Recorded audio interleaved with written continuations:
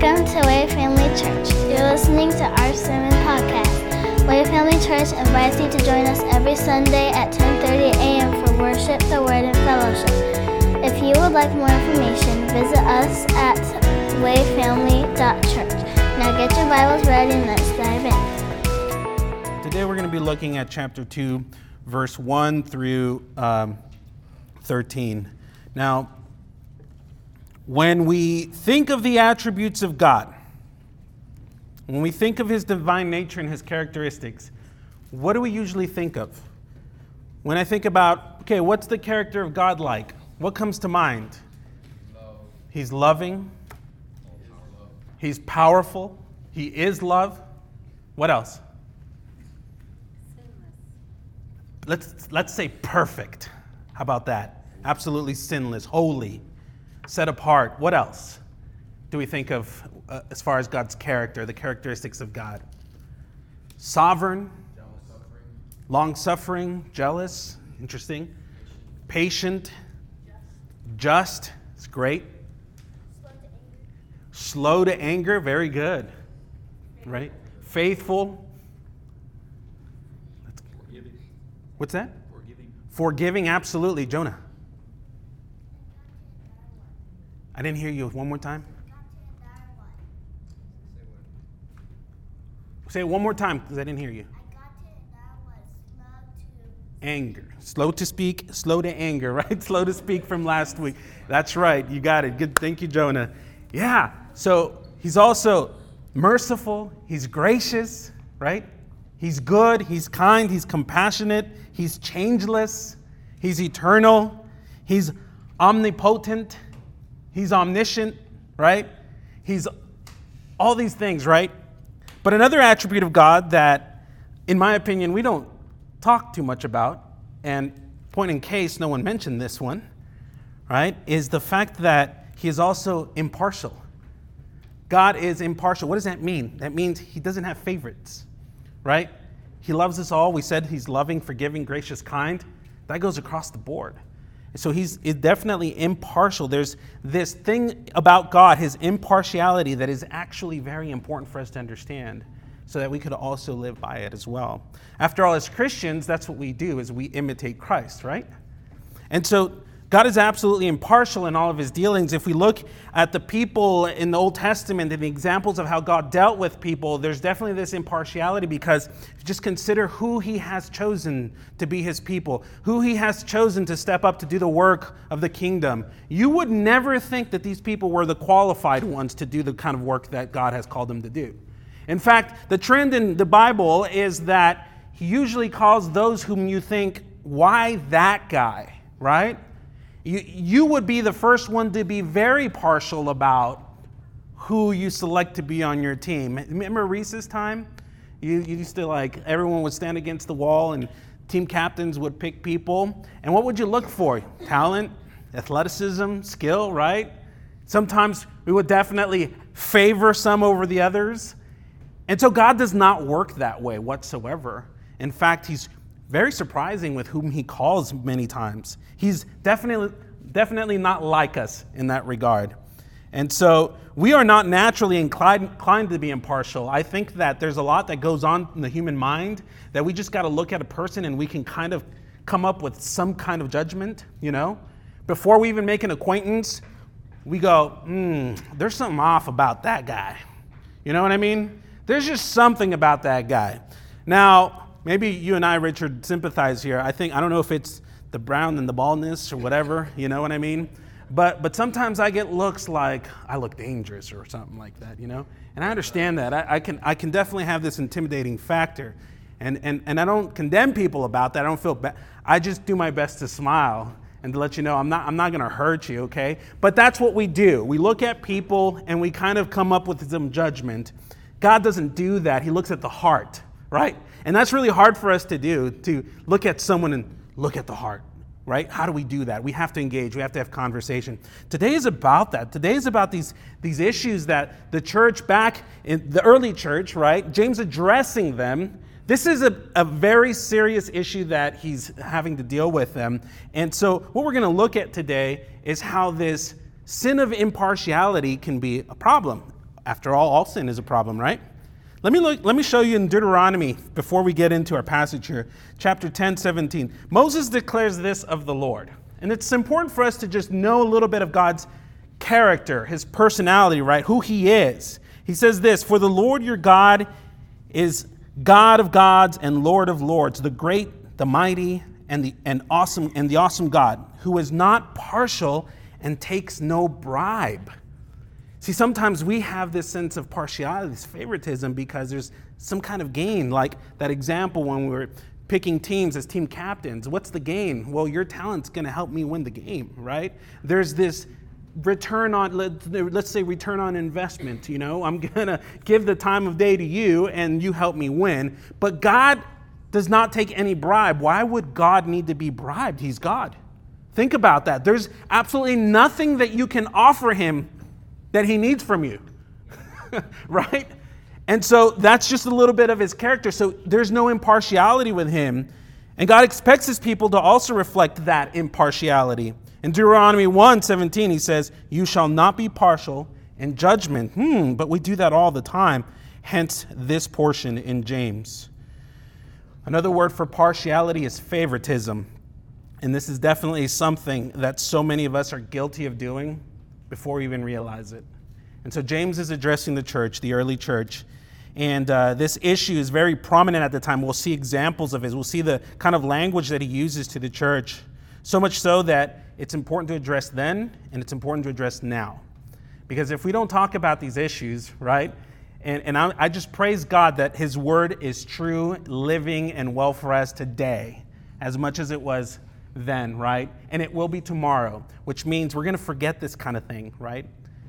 And so let's dive into James chapter 2, verse 1 through 13. Let's see what his word has to say in regards to the sin of partiality. It says this, "My brothers, show no partiality as you hold the faith in our Lord Jesus Christ, the Lord of glory. For if a man wearing a gold ring and fine clothing comes into your assembly, and a poor man in shabby clothing also comes in, and if you pay attention to the one who wears the fine clothing and say, 'You sit here in a good place,' while you say to the poor man, 'You stand over there,' or 'Sit down at my feet,' have you not then made distinctions among yourselves and become judges with evil thoughts? Listen, my beloved brothers, has not God chosen those who are poor in the world to be rich in faith and heirs of the kingdom, which he has promised to those who love him? But you have dishonored the poor man. Are not the rich the ones who oppress you and the ones who drag you into the court? Are they not the ones who blaspheme the honorable name by which you are called? If you really fulfill the royal law according to the scripture, 'You shall love your neighbor as yourself,' you're doing well. But if you show partiality, you are committing sin and are convicted by the law as transgressors. For whoever keeps the whole law but fails in one point has become guilty of all of it. For he who said, 'Do not commit adultery,' also said, 'Do not murder.' If you do not commit adultery but do murder, you have become a transgressor of the law. So speak and so act as those who are to be judged under the law of liberty. For judgment is without mercy to the one who has shown no mercy. Mercy triumphs over judgment." Amen. Let's pray. Heavenly Father, thank you for your word today. Thank you, Lord, that you show your love for us, in that you're willing and ready and constantly instructing us, Lord Jesus, to grow in your word, to be filled by you, to be better equipped to represent you, Father. And today we ask that you would help us understand this. We ask that you would forgive us, Lord Jesus, for the transgressions that we do commit, for falling short, for minding some of your words and not others. And so, Father, just help us see the things that we need to see. Convict us where we need to be convicted, and encourage us, Lord Jesus, that we may continue in the faith. In Jesus' mighty name we pray. Amen. All right. So, as mentioned before, this letter from James is a very practical letter dealing with much of day-to-day issues, right, in the church. So issues that most of us struggle with today. actually. This letter is a book, or this book is about day-to-day testings and testings that we often don't even consider. And so it's important for us to have it in front of us, and we'll break it down. Now, the first test that we read in James relates to how we respond to trials, if you remember that. If not, refer back to chapter 1. You can also follow up with the sermon series through our website. We have the sermons recorded there. The second trial or testing that James mentions here is how to respond to temptation. The third, how do we respond to the word of God, to be hearers, not just hearers only, but also doers. And then now the fourth, as in regards to how to respond to partiality or favoritism. So let's get into this. So today's sermon, we titled it, The Favoritism Fail, right? Because we do fail at this quite often. Now, this passage focuses mostly on partiality in regards to social and economic status. This particular portion focuses more about that, okay? About how we are very judgmental, let's say, just from appearance, just from what we can tell from a person before getting to know them, really. And then establishing favorites at that from there forward, okay? So this is what it focuses more than anything. And so those, again, problems yesterday, still today, right? So let's grow from this. Now, let's see. I'm going to break this down into 5 sections. This is going to streamline. You'll see the first thing I want to consider here is just 5 features of genuine godlike impartiality, or 5 insights to help us understand the sin of partiality. It's important for us to be able to understand it so that we don't fall to it. The first thing that we're going to look at is the principle of what partiality is and why it's a problem. The second thing we're going to look at is an example. There's an example here of what partiality looks like. We're going to look at that as well. Then we're going to see the inconsistency of being partial and being a Christ-like. There's an inconsistency there. Then we're going to see the violation. So partiality, how it is a violation according to God's law. And then James closes this section with a challenge or a plead to believers. He's pleading that, hey, be careful with this. Respond accordingly to this. Please, please, don't fall victim. Don't fail in this favoritism. And so without further ado, let's dive into the first section here, and that's the principle of partiality or favoritism. It says this in verse 1, my brothers. Notice how James is reaching out with them caringly, lovingly. He's including himself in the mix. He's also Christian. He's also part of the church. He's saying, my brothers, show no partiality as you hold the faith in our Lord Jesus Christ, the Lord of glory. Now it says, show no partiality. Read it again, as you hold the faith in our Lord Jesus Christ. The principle is this: having or holding genuine faith in the gospel of our Lord Jesus Christ while showing an attitude of partiality or favoritism is actually contradictory and incompatible.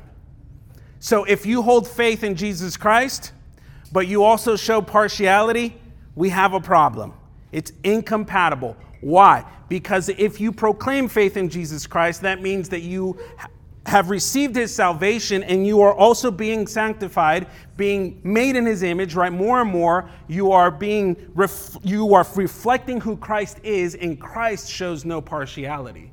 So if you are someone who demonstrates favoritism, but you call yourself a Christian, we have a conflict. Do you see that? The principle is that. The principle is we can't be partial towards people because it's very un-Christ-like. I think that's pretty clear. Can you see that? So if we call Jesus Lord, but we're very partial with some and not others, or we favor some over others, then maybe Jesus isn't Lord. Think about that. Because what does it mean for Jesus to be Lord? It means that you submit to his lordship. It doesn't mean that Jesus isn't Lord. It means that you're not submitting to his lordship. Just to clarify, right? That's what this is saying. So we can't have that. Jesus himself was impartial. He expresses favor towards some, but not favoritism. And there's a difference between the two. You've heard me say favor ain't fair, right? So Jesus expressed that over and over. In fact, today we experience the favor, of Jesus Christ. But it's not the same with favoritism. And what's the difference? Well, let me define it. Favor is a kind regard, a friendly disposition. Right? To do you a favor, right? To be kind to you, to have an expression of kindness to you.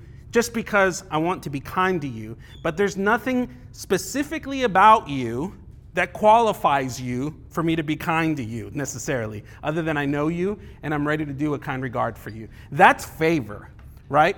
Favoritism is when you act or you practice a way of giving when you have a preference over another person. So it's like, I am going to favor you just so that I don't have to favor her, that kind of thing. Or because I don't want to be here, I'm going to go here, that kind of thing. Then I'm going to display favor, interest in you. But that's taking the place of another person. So it's the act or practice of giving preference to one over another. What you're doing is you're elevating one and you're minimizing the other. Does that make sense? That's the difference. So Jesus clearly didn't favor some over others as far as partiality, favoritism. Look at Matthew 22:16. This was said of Jesus. They said, "Teacher, we know that you are true and you teach the way of God truthfully, and you do not care about anyone's opinion, for you are not swayed by appearances." Wasn't that true? Wasn't it true that Jesus was not swayed by the way that you looked? In fact, if you think back, who did he call? He called everybody, really. Like, he had a really good blend of followers, right? He called fishermen. He called a tax collector, a zealot, right? He called people that you wouldn't even imagine. Pharisees followed him, and Pharisees also opposed him. I don't know if you knew this, but some Pharisees followed Jesus, right? Nicodemus was a Pharisee. Joseph of Arimathea was also one, right? So there was these men that followed him, and he was straight across the board. It didn't matter what status you held. And remember, back in the day, it was all about status. It was all about who bureaucrats and status and Pharisees, Sadducees, teachers. If you were low, you stayed low. There was really no way to be elevated socially, right, with the status. Jesus showed no partiality whatsoever in whom he called. Jesus never looked at a person's social status, financial status. He never looked at ethnical background, career background. He looked at their heart. That's what he did. He himself had a humble birth, after all. Think about it. Who did he come from? He came from Bethlehem. Bethlehem was the lowest of the towns in the region, right? From humble parents. Mary was a very humble person. Joseph, wasn't he just the son of the carpenter, right? He himself comes out of very humble beginnings, let's say. He ministers to Samaritans, Galileans, and Jewish leaders. Didn't matter. Some people, in fact, his disciples wonder, wait, Jesus, why are you even going through there? We shouldn't go through Samaria. No, we're going to go through Samaria. And I'm going to talk to a Samaritan. And not just a Samaritan, a woman. You see that? And this was a big deal in their day because there was so much partiality. There were certain things you didn't do, certain people you didn't talk to. And Jesus didn't follow those rules because he's Lord of all, right? And he knows them and he looked at the heart. He absolutely did not practice partiality. He was impartial with everyone. And so, perhaps because being partial is in total conflict with his character, it's in total conflict with our salvation. And after all, look at what Scripture teaches. Galatians 3:28, there is neither Jew nor Greek, there is neither slave nor free, there is no male nor female, for you are all one in Christ. You know, when Jesus came and died for everyone, right, who would believe and receive him and be part of the kingdom of God, and it was a surprise. It was a shocker for a lot of people. A lot of people thought, wait, the Gentiles too? Yeah, the Gentiles too. Wait, women and children too? Yes, let them come to me. Like, this was the impartiality that Jesus expressed, and it's beautiful. And so the principle is this. We cannot be partial. We cannot show favoritism to some over others, right? And call ourselves Christians and say that Jesus is our Lord, that we serve God. That's the principle. There's a conflict of interest there, right? And so let's continue. The next thing that we see here, verses 2-4, is the example. Now, let me give you just a little bit of context before we read this part. The vast majority of early converts to Christianity, they were Jewish and poor. And if they weren't already poor, they were made poor really quick by converting to Christianity. And they were made poor really quick because if you were Jewish and you turned to Christ and you walked a Christian life, then you were ostracized by your family and your community. And so you were found quickly in need. just for choosing to follow Jesus. In fact, a lot of religions today do that to you. If you're part of certain churches, they make it they give you a really hard time for trying to leave. And if you do leave, they make sure that it hurts you.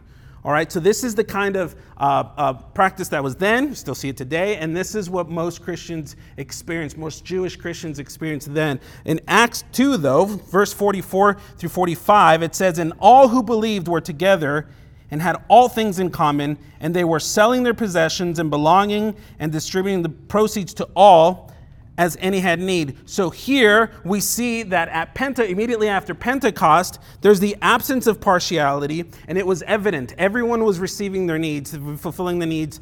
People were taking care of each other, but that was in Jerusalem, right? And who is James writing to? He's writing to the churches abroad, to Jewish believers abroad. And so this was definitely not the case for most of them. There was definitely a problem. There was a need here, and there seems to have been a lot of partiality because people weren't being attended to the way that they needed to. So let's read verse 2. It says, "If a man wearing," here's the example, "if a man wearing a gold ring and fine clothing come to your assembly." Gold ring, by the way, this means gold fingered, which is a symbol of high class. It'd be the same as kind of seeing someone today with, what's the expensive purses called? Louis Vuittons or something like that. Yeah, it's like someone walking in with something like that. It's a statement. You know what I mean? That's what that meant, to have that gold, to be gold fingered that way. And to also have those fine clothing. Fine clothing meaning bright, something glamorous, something you can tell, oh, that's nice, right? Some people really value that kind of thing. And some of us take notice of it. Now, I don't know too much about purses. I'll give you a personal example of what happened to me. One time we were at a birthday party or something like that. I forget what it was. And there was a lady there, and she had set her purse on the ground. And I think we were singing happy birthday. I'm not really remembering what was going on. I step into the purse a little bit, bump it with my shoe. And she made me very aware that I stepped on her Louis. And my reaction was, "Oh, I'm sorry, I thought that was a purse." I had no idea what she was talking about, Some of us don't know that. But there is this intention, with the things that we have. They're supposed to make a statement, right? And that's why we buy them, that's why we wear them, the glasses, the coats, whatever it is that we do. The car that we drive sometimes is just for a statement. Some of us drive a car because we need to drive a car, and some of us drive a car because we want to make a statement, right? This is the kind of person that's being described here in verse 2. So if this person with the gold ring and fine clothing comes to your assembly, that word assembly is the same word for synagogue. So it's kind of like this. We're talking about this context right here, where if they walk where you have a public gathering, right? When we come to church, we dress up because we want to look presentable. These guys are like, really presentable. Like my friend Elton back there. He walks in, you think, who is that guy, right? So they're here to make a statement. And a poor man, here's the contrary, the contrary, right? A poor man in shabby clothing also come in. And if you pay attention to the one who wears the fine, brilliant clothing and say, you sit here in a good place. Now, synagogues had good places and bad places. We try to make this space good for everybody so that everyone could have a good view, right? But if you don't know anything about synagogues, let me just give you a quick explanation of what it looked like. It was a building. It was like a surface like this, pulpit right smack dab in the middle. In the back, they had the scrolls, okay? And the building was a rectangle with columns, so there were some spaces that were not good because you were literally sitting behind the column, perhaps, or you were in the corner. They had limited spaces. They didn't have a 9 o'clock service. They didn't have a 10:30 service, and so on and so forth. They just had their meeting, right? And so if you came and got a good seat, good for you. But most of the time, these people who were dressed nicely, who made the statement, they were offered the good seat. You would think that these are the good seats, but not a whole lot of people like to sit in there, It's like those are the good seats back there. But they were offered the good seat. And some of those good seats actually had a footrest on them. Because the Pharisees, the teachers of the law, really thought highly of themselves. And they tried to honor one another in this way. It's like, ooh, this prestige, right? This high status prestige. And so these are the seats that were offered. Meanwhile, you with shabby clothes, just, yeah, right there. And it was very evident the way that they dealt with them, you know. And one thing I like to say is I'm really proud of our church. I'm really proud of Way Family Church, because there was a time where we were meeting at the community center over there, and we had several occasions where people walked in, and I loved the hospitality that we were able to share there. You know, they were brought in, they were given a seat, and they were given a meal, and they were asked to stay and to be a part of our fellowship. That makes me feel so happy, right? Because that's a good example of not showing partiality. Because so many times we look at someone, they walk in, and we think the worst of that person. But they're image bearers of Christ, of God, amen? And so we read here that we tell the poor man in shabby clothing who comes in to go, right? And you tell the man who's well dressed, you sit here in a good place. And then while it says, and continue in verse 3, while you say to the poor man, you stand over there or sit down at my feet. Now the sit down at my feet, now those are words of insult. Remember those footstools? Remember those footstools for the Pharisees, the front seats? Some people would be like, you know what, you can sit right here by my footstool. That was actually words of offense. That was like really, what's the word I'm looking for? Making little of these people, you know? What's that? Demeaning, thank you. Sometimes I forget words, you know? Very demeaning of people. And so this was really what was common to them. James is speaking. He's giving them an example as something that was happening. So this was a practice of theirs. And then the example continues in verse 4. And it says, have you not then made distinctions among yourselves and become judges with evil thoughts? Wait. How did we make judges of evil thoughts? Like, what is he talking about there? Well, think about it. Why do we show partiality? Why do we favor the one who looks good? Think about it. Like, haven't you seen when a celebrity walks into town or wherever they go, there's flocks of people? Why do you think people follow them? Why do you think we are so quick to favor the one that looks great, that looks like he has money? Why? Because of that. Because if they're able to have fine clothing, that means they have money. And we subconsciously sometimes think, if we're kind to them, like really, is it just me? Tell me. Sometimes we think, if we're kind to them, maybe I'll be friends with him, and maybe he can buy me something. You know what I mean? Like sometimes we try to be friends with wealthy people for that reason. You know, it's like you have this greater sense of respect for them because really deep in your heart you think, maybe he'll like me, and maybe he'll take care of me. I don't know why we are that way.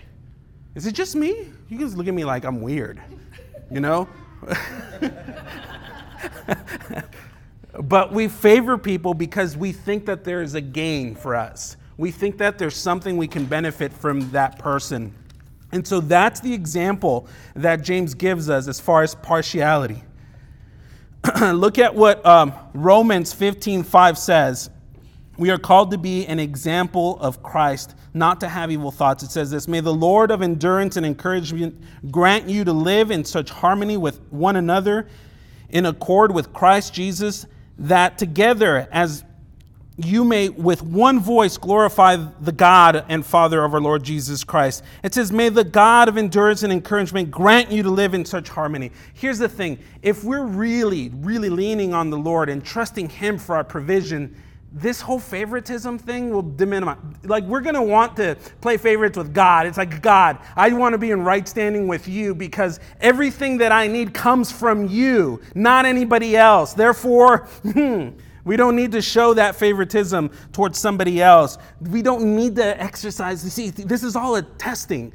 These temptations that we have, these evil thoughts come upon us because we think we can gain something from somebody. We put someone higher than God sometimes. And that's why partiality does not work. The principle is just off. And so this is just the example that James gives us. I think it's a very clear and very relatable example today. You know? So now let's take a look at the inconsistency that we have, the problem with partiality. Here's the inconsistency, verse 5 through 7. 5 through 7 says this, listen, my beloved brothers. See, James is pleading with them. Listen to me, please. Take note of this. Has not God chosen those who are poor in the world to be rich in faith and heirs of the kingdom, which he has promised to those who love him. Wow. James is not talking about those who are humbled. He's talking about those who are literally poor. Like, you think about who the Lord has called. David was just a shepherd boy. His family was they were a humble family, right? And the Lord calls him to be king, and he raises them to the riches of Israel, right? Solomon comes out of that. It's like all these people that are brought up from the Lord, they come from nothing, from humble beginnings. He's the one who doesn't he choose those who are poor? Why do we make distinctions then? Why do we think less of those that God has specifically chosen, right? He's not showing partiality because there's this economic gain. Like, God doesn't think, that guy has money, he'll help me grow the kingdom, right? No. That guy has heart. That's a person after my heart. That's the way that God really looks at people, right? And I think it's beautiful. That's something for us to learn from. God has always shown special concern for the calling of the economically deprived, let's say, of the poor. He's always shown concern for them. Look at Deuteronomy 7:7-8. In regards to the law, he told this to Israel. It was not because you were more in number than other people that the Lord set his love on you and chose you. For you were the fewest of all peoples, but it is because the Lord loves you and is keeping the oath that he swore to your fathers, that the Lord has brought you out with a mighty hand and redeemed you from the house of slavery, from the hand of Pharaoh, king of Egypt. It is because the Lord loves us, has promised that, to release us from that slavery. It has nothing to do with your economic status. His favor is just so impartial. I love it. It's beautiful. God's people are typically dominated by the poor. I mean, just think about everyone who the Lord has used. It is amazing. Look in Psalm 41:1. David declares, "Blessed is the one who considers the poor. In the day of trouble, the Lord delivers him." Psalm 113:7. He raises the poor from the dust and lifts the needy from the ash heap. In other words, if you take care of the poor, God will take care of you because you reflect his heart. This is just the promise of the Lord. So to show favoritism towards the rich and shame the poor is absolutely inconsistent with the gospel. It is. And so we don't want to do that. We don't want to have that practice. Paul said in 1 Corinthians 1:26-29, says, "For consider your calling, brothers. Not many of you were wise according to worldly standards. Not many were powerful. Not many were of noble birth. But God chose what is foolish in the world to shame the wise. God chose what is weak in the world to shame the strong. God chose what is low and despised in the world, even things that are not, to bring to nothing things that are, so that no human being might boast in the presence of God." Wow, what an insight there, because no one could say, yeah, I did this, I earned this, I gained this, I'm all that. No, in the presence of God, you're not, right? But with the poor, when he's brought into the presence of God, he realizes, I am not worthy of this. Hallelujah, amen. What grace, what amazing grace to be able to be sharing in the riches in the presence of God. And then James continues, he says, "Are not the rich the ones who oppose you?" Oh, wait a minute. Here's the inconsistency now. He says, but where am I? What verse am I on? 6, thank you. "But you have dishonored the poor man. Are not the rich the ones who oppress you, and the ones who drag you into court? Are they not the ones who blaspheme the honorable name by which you are called?" Think about this. It's very true. It's the one who wants more and is willing to do anything to get that. Remember the story in 2 Samuel about the rich man and the ewe lamb, right? There's the poor man and the rich man, and the rich man was willing to take the ewe lamb from the poor man because he's not willing to rid of his wealth. There was a man who asked Jesus if he could follow him, and Jesus said, yeah, just go sell everything, give to the poor, and then follow me. He couldn't do that. The rich man couldn't let go of his riches. It's the rich man, the people who have those possessions, who go after those who don't. Just think of the world today. The rich get richer and the poor get poor. Right? Why? Because they take from, that's how they get rich. That's how they accumulate their wealth. And so then why do we favor these people? right? And the poor are the ones who come in humility. The poor are the ones who are truly seeking from the Lord, right? And we favor the ones who are the ones who are oppressive, who sue us, right? Who take from us without even knowing. And verse 7 says, and they're the ones who blaspheme the honorable name by which you were called. Many, many, many people do not find their necessity for Christ when they have it all together, right? When they have everything, every earthly possession imaginable, they make very little of the Lord. They just don't see their need for him. And so James is kind of just bringing this to our attention. He's like, hey, consider what you're doing here. It actually doesn't make sense, does it? And so we continue. The next thing is the violation in regards to partiality according to the law. And that's verse 8 through 11. It says, and this is in reference to God's great commandment. We'll see the great commandment here. Showing partiality is definitely a violation of the law. Verse 8 says this, if you really fulfill the royal law, that's the great command. That's the commandment that Christ gave us. What is the great commandment? Do you guys remember? Love the Lord your God. And love your neighbor as yourself. That's the great commandment. That's the royal law that James is talking about here. It says, if you really fulfill that according to the scripture, you shall love your neighbor as yourself, then you are doing well. Other translation says, then you are doing excellently. You're doing great by doing that, because this law really covers everything, right? So if you're loving one another as you love yourself, good, go for it. But if you show partiality, personal favoritism, then you are committing sin and you're convicted by the law as transgressors. Oh, now you're picking and choosing what you can do out of the law and what you don't want to do from the law, right? And then here's the point in verse 10. For whoever keeps the whole law but fails in one point has become guilty of all of it. For he who said do not commit adultery also said do not murder. If you do not commit adultery but you murder, you have become a transgressor of the law. And so we say, yeah, we follow Jesus. I don't lie. I don't steal, right? I don't do all the things that those heathen people do, right? I'm a good person because I live according to God. But you show partiality, then you're just guilty of everything. Do you see that? You're still guilty of sin. You still are a transgressor of sin. That's the inconsistency that we have, like that the violation that we have, we still violate God's law, even though we think that we're doing good in some areas, but we're showing favoritism and partiality in others. Let's check ourselves. This one kind of burns because I think that we all kind of fall guilty to some degree of this, but we don't want to be in violation of God's law. We don't want to be outside of His will. Now, I want to share this. Matthew 25:40 says, truly I say to you, as you did it to one of the least of these, my brothers, you did it to me.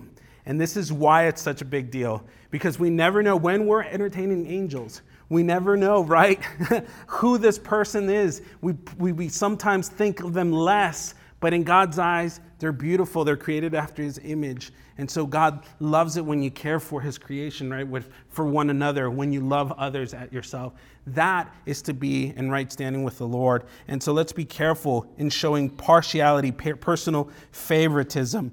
And so with that, I think comes really good news. And this is the last part here, the challenge, the plea that James gives his people. Verse 12 says, so speak and so act as those who are being judged under the law of liberty. What's the law of liberty? That's the gospel. That's Jesus Christ, right? The law of liberty is the message that has set us free. We're no longer under the judgment of the law because we have all fallen short of that, right? We've all transgressed against the law. Jesus has set us free. Jesus took our iniquity, our sin, and He paid for it on the cross that we may be freed from that we may be saved from that. That's the law of liberty. We're freed.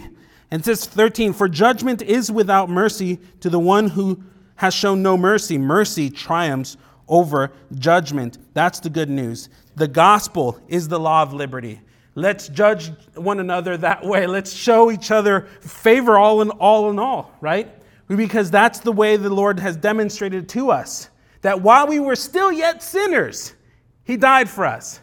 And so often we say, that's a sinner. I'm not going to be his friend, right? What if the Lord responded that way to us? We would not have liberty right now. We would be condemned for the transgressions that we have committed. Do you see that? It frees us. The Lord frees us from prejudice, from partiality, from selfishness, from pride. This is the gospel of Jesus Christ. Let's live it. Let's be challenged in that way. It's like, wow, if God showed no partiality with me, thank you, Jesus, for not seeing that.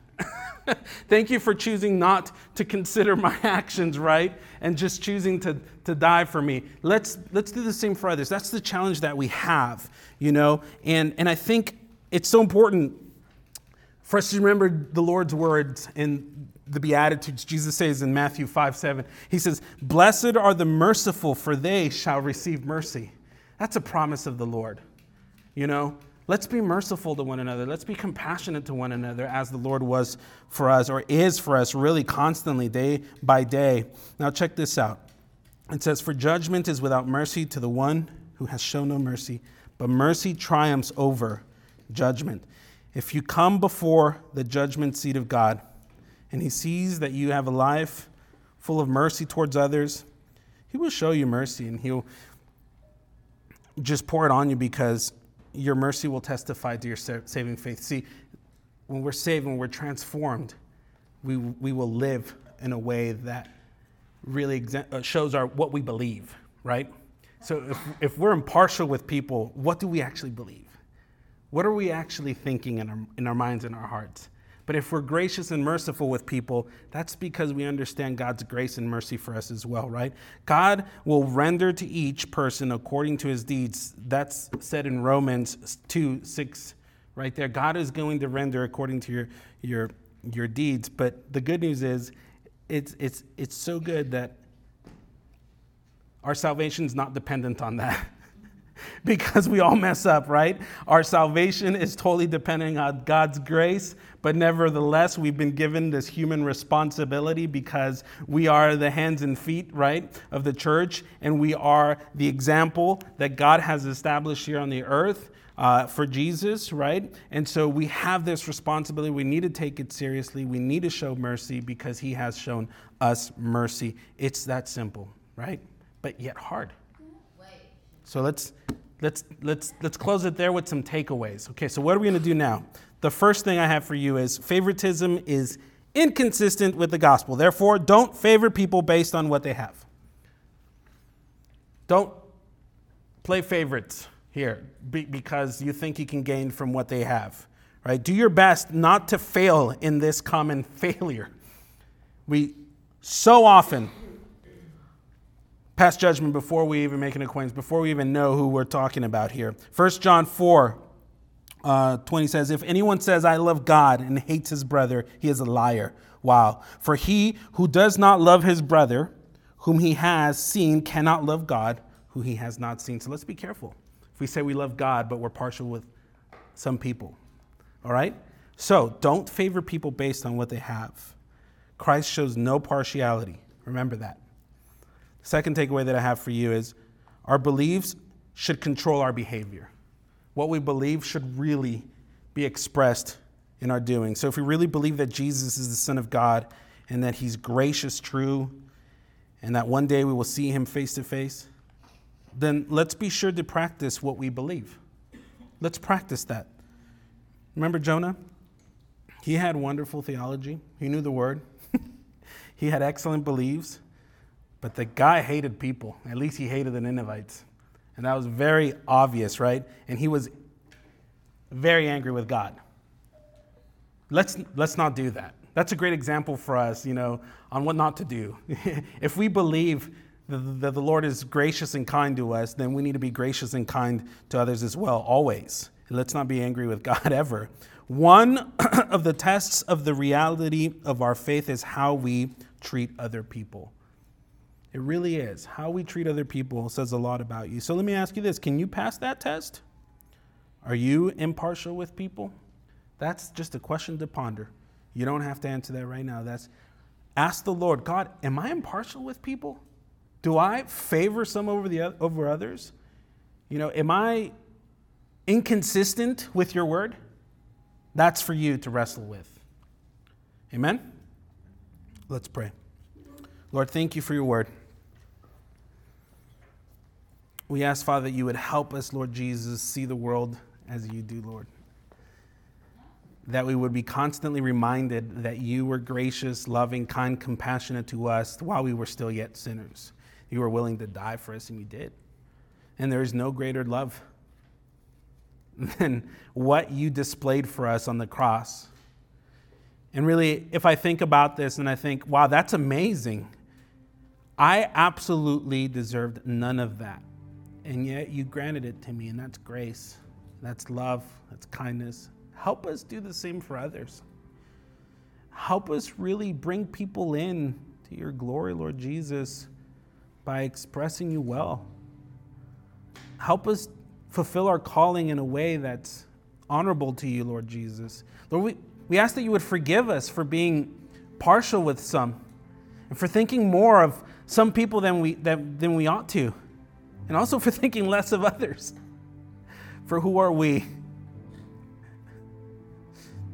to think we're better than anybody else? So, Lord, I ask that you would forgive me for that you would forgive us, that you would help us walk according to your will, according to your word, that we would not just be hearers, Lord Jesus, but doers. We pray in your mighty name. Amen.